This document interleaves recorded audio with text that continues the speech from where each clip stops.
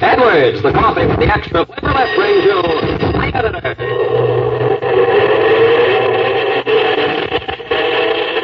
Once again, the press is full of another yarn from the night editor's office, written and told by Hal Purdy. Tonight, an appealing story of a boy whose ideas of what he wanted in life were changed by the war. Hal's story titled Deep Roots. How could he hope to make them see, much as he loved them, that he'd changed?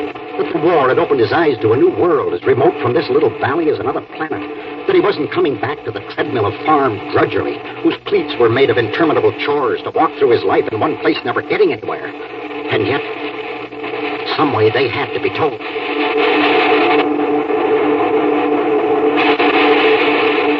Friends, when the evening meal is over and you're looking forward to that first cup of after-dinner coffee, what you want then is a really good cup of coffee. And that's why, once you taste Edwards coffee, it's likely to become your favorite brand. Because Edwards coffee never lets you down. It always gives you a keen coffee pleasure you expect. Yes, a wonderful extra flavor lift that's really satisfying. Now, naturally, a coffee that can do that is not produced by chance. No, every pound of Edwards coffee is made under the exclusive Edwards formula. Only the choicest Latin American coffees are used for the Edwards blend.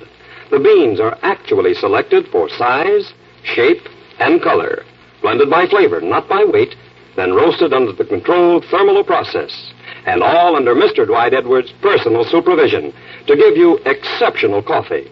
Coffee with an extra flavor lift. Try Edwards coffee, friends. Choose your favorite grind.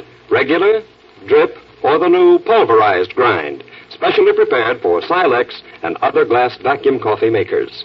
If you don't thoroughly enjoy it, your money refunded.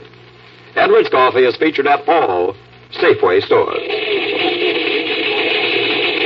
Down the corridor from the newsroom is the food editor's department, off which is a small kitchen. It's a favorite rendezvous for Hal and Bobby when they haven't time to go out for a mid-evening refresher cup of coffee. And that's where we find them now, with Bobby, as they say in the society columns, presiding at the urn. There you are, boss, steaming hot and fresh from the old Edwards jar. Thanks, son. That's just what I needed. And one for Bobby. Mm-hmm. Now, what's this story you said you had for me? Well, I didn't say I had a story for you. Well, you just as good as said it. You mentioned a letter you got from some kid who's just out of the Army. Said it'd make a swell human interest feature if we could use it, so quit being shy and tell me. Now, what was in the letter isn't exactly a story, Bob. It's more a glimpse of what happened deep inside a boy who came home from the war with all his standards changed and not knowing quite what to do about it. Something that may be happening to a lot of young fellows. You see, Harv didn't set any exact time for his arrival home. The folks would meet him at the depot if he did, and he wanted the 2-mile hike out to the farm to clear his mind for the task ahead of him, if he could, to find the words for the news he had for them, the news that he wasn't coming back to stay. After all, it didn't matter much how he said it. It was going to be a knockout punch for them, whatever words he used. Probably Mom would cry, and Dad, he'd listen and nod his head, but back of the stolid way he had of accepting whatever blows life saved up for him, he'd be hurt as he'd never been hurt before. If only they wouldn't ask him why. That's what he dreaded. Well, there wasn't any explaining. How could a mother who'd prayed for you every night through the inch-by-inch terror from North Africa, across Sicily, up through Italy, and finally along that flaming road to Belfort Gap, understand what you meant when you told her that home wasn't the same to you anymore?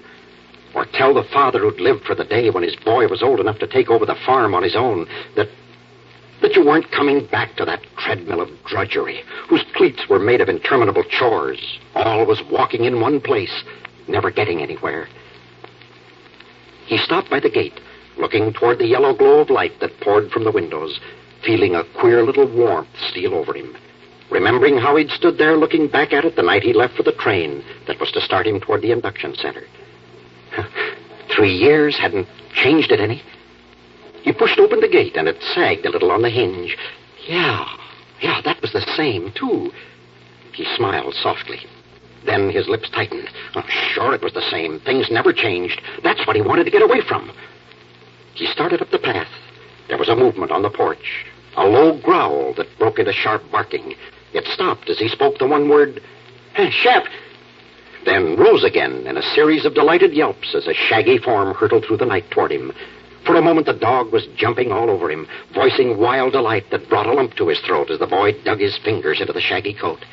Now something pressed against his leg, and he looked down to see Long Tom, the cat, looking up at him with shining eyes and uttering throaty little rumbles of purring.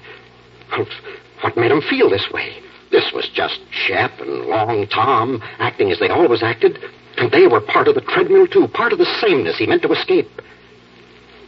Then they were there.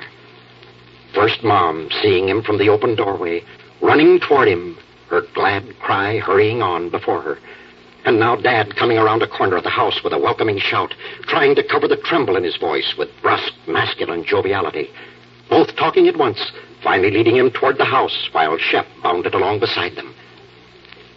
They did most of the talking at the supper table, asking 1,000 questions to which he made quiet, burdensome answers as he picked at the food for which he found no appetite.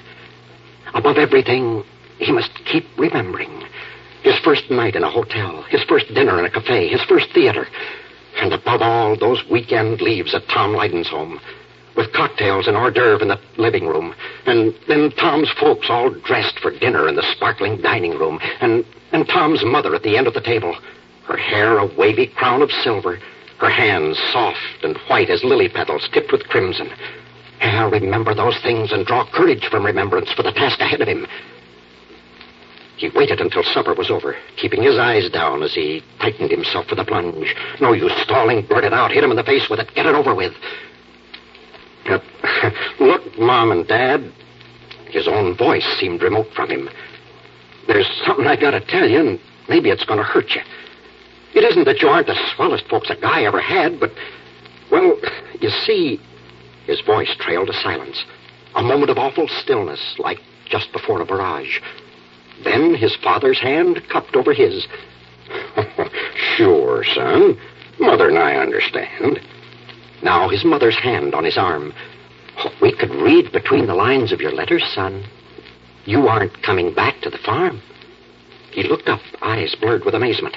Dad wasn't solemn or crowding back a hurt. He was smiling gently. And Mom wasn't crying. She was smiling, too. And there was a sort of quiet glory in her face. And maybe her hair wasn't a wavy crown of silver, or her hands white and tipped with crimson, but there was something about her. Something that... The talk flowed easily into other channels. What they would do while he was there.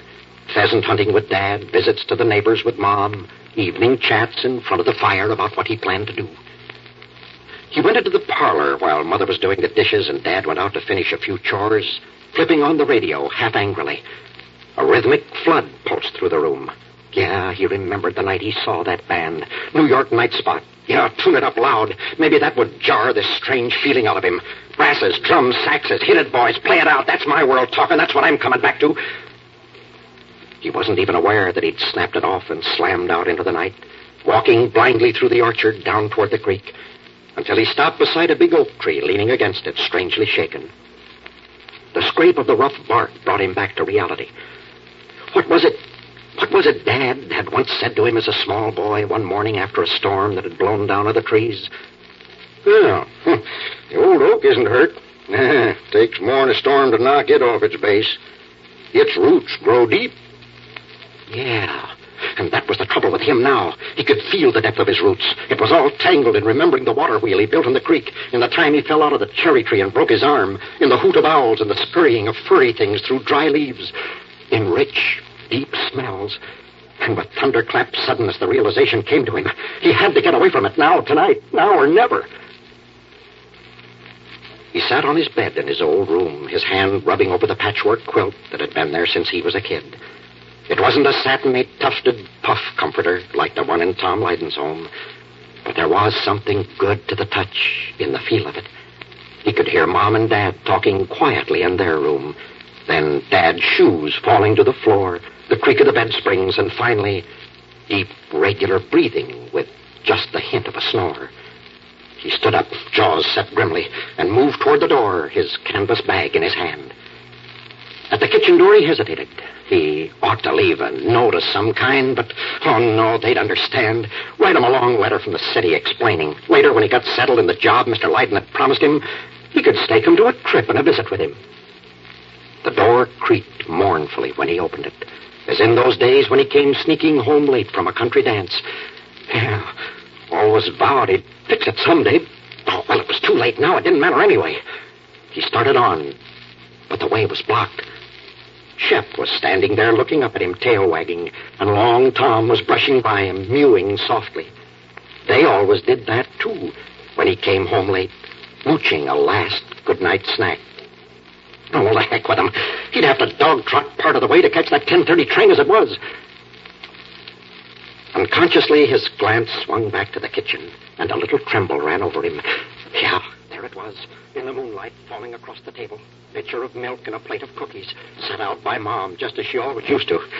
Well, it wouldn't take but a minute, and he was sort of hungry, and it wouldn't be fair to her not to show he remembered. He didn't realize how much time had passed, with Long Tom at his feet, lapping milk from the saucer, and Shep begging for morsels of cookie with uplifted muzzle. The faraway cry of the train whistle, wandering lonely through the night, brought him back to himself. He was on his feet, yanking the bag from the floor. He couldn't possibly make it now, and... What was the matter with him? He didn't want to make it. The roots, they were holding him there. The deep roots that grew happiness from the soil and turned it into the sap of everlasting strength. They had held through the storm of his homecoming. And through the hot blur in his eyes, Harv was glad. He tried to tiptoe by the open door, but he knew the whisper would come, as it always had. That you, Harvey? Yes, Mom. Did you put Long Tom and Shep outdoors again? Yes, Mom. Good night, son. I'll see you in the morning. And I'll see you in the morning, too, Mom. Good night.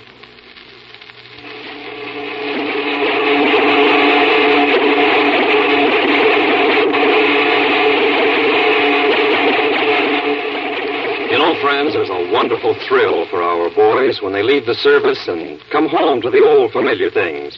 Things you and I may take for granted, such as the good cup of coffee Mother makes. Yes, these little comforts really have their importance.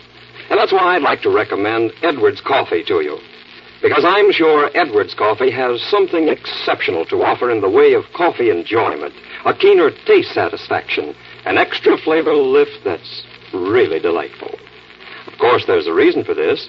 Every pound of Edwards coffee is made by the exclusive Edwards formula to bring out all the goodness of Latin America's choicest coffees. The coffee beans themselves are carefully selected for size, color, even shape. They're blended with special care in small batches, by flavor, not by weight, then thermo-roasted to a perfect golden brown. And just when flavor is at its very finest, the roast is ground and immediately packed under high pressure. Try Edwards Coffee, won't you? If you're not thoroughly satisfied, your money refunded. Edwards Coffee is featured at all Safeway stores. Now, Hal, after tonight's appealing story, what's ahead for us when we visit the newsroom next week? It's a murder mystery yarn. Story of a reporter who turned detective to trap a killer. The one man in 1,000 who might have fired the shot. And that's what I call the story. 1 in 1,000. A yarn of drama and action that I think will bring our night editor friends a few thrills. Be seeing you in the newsroom next week. Good night.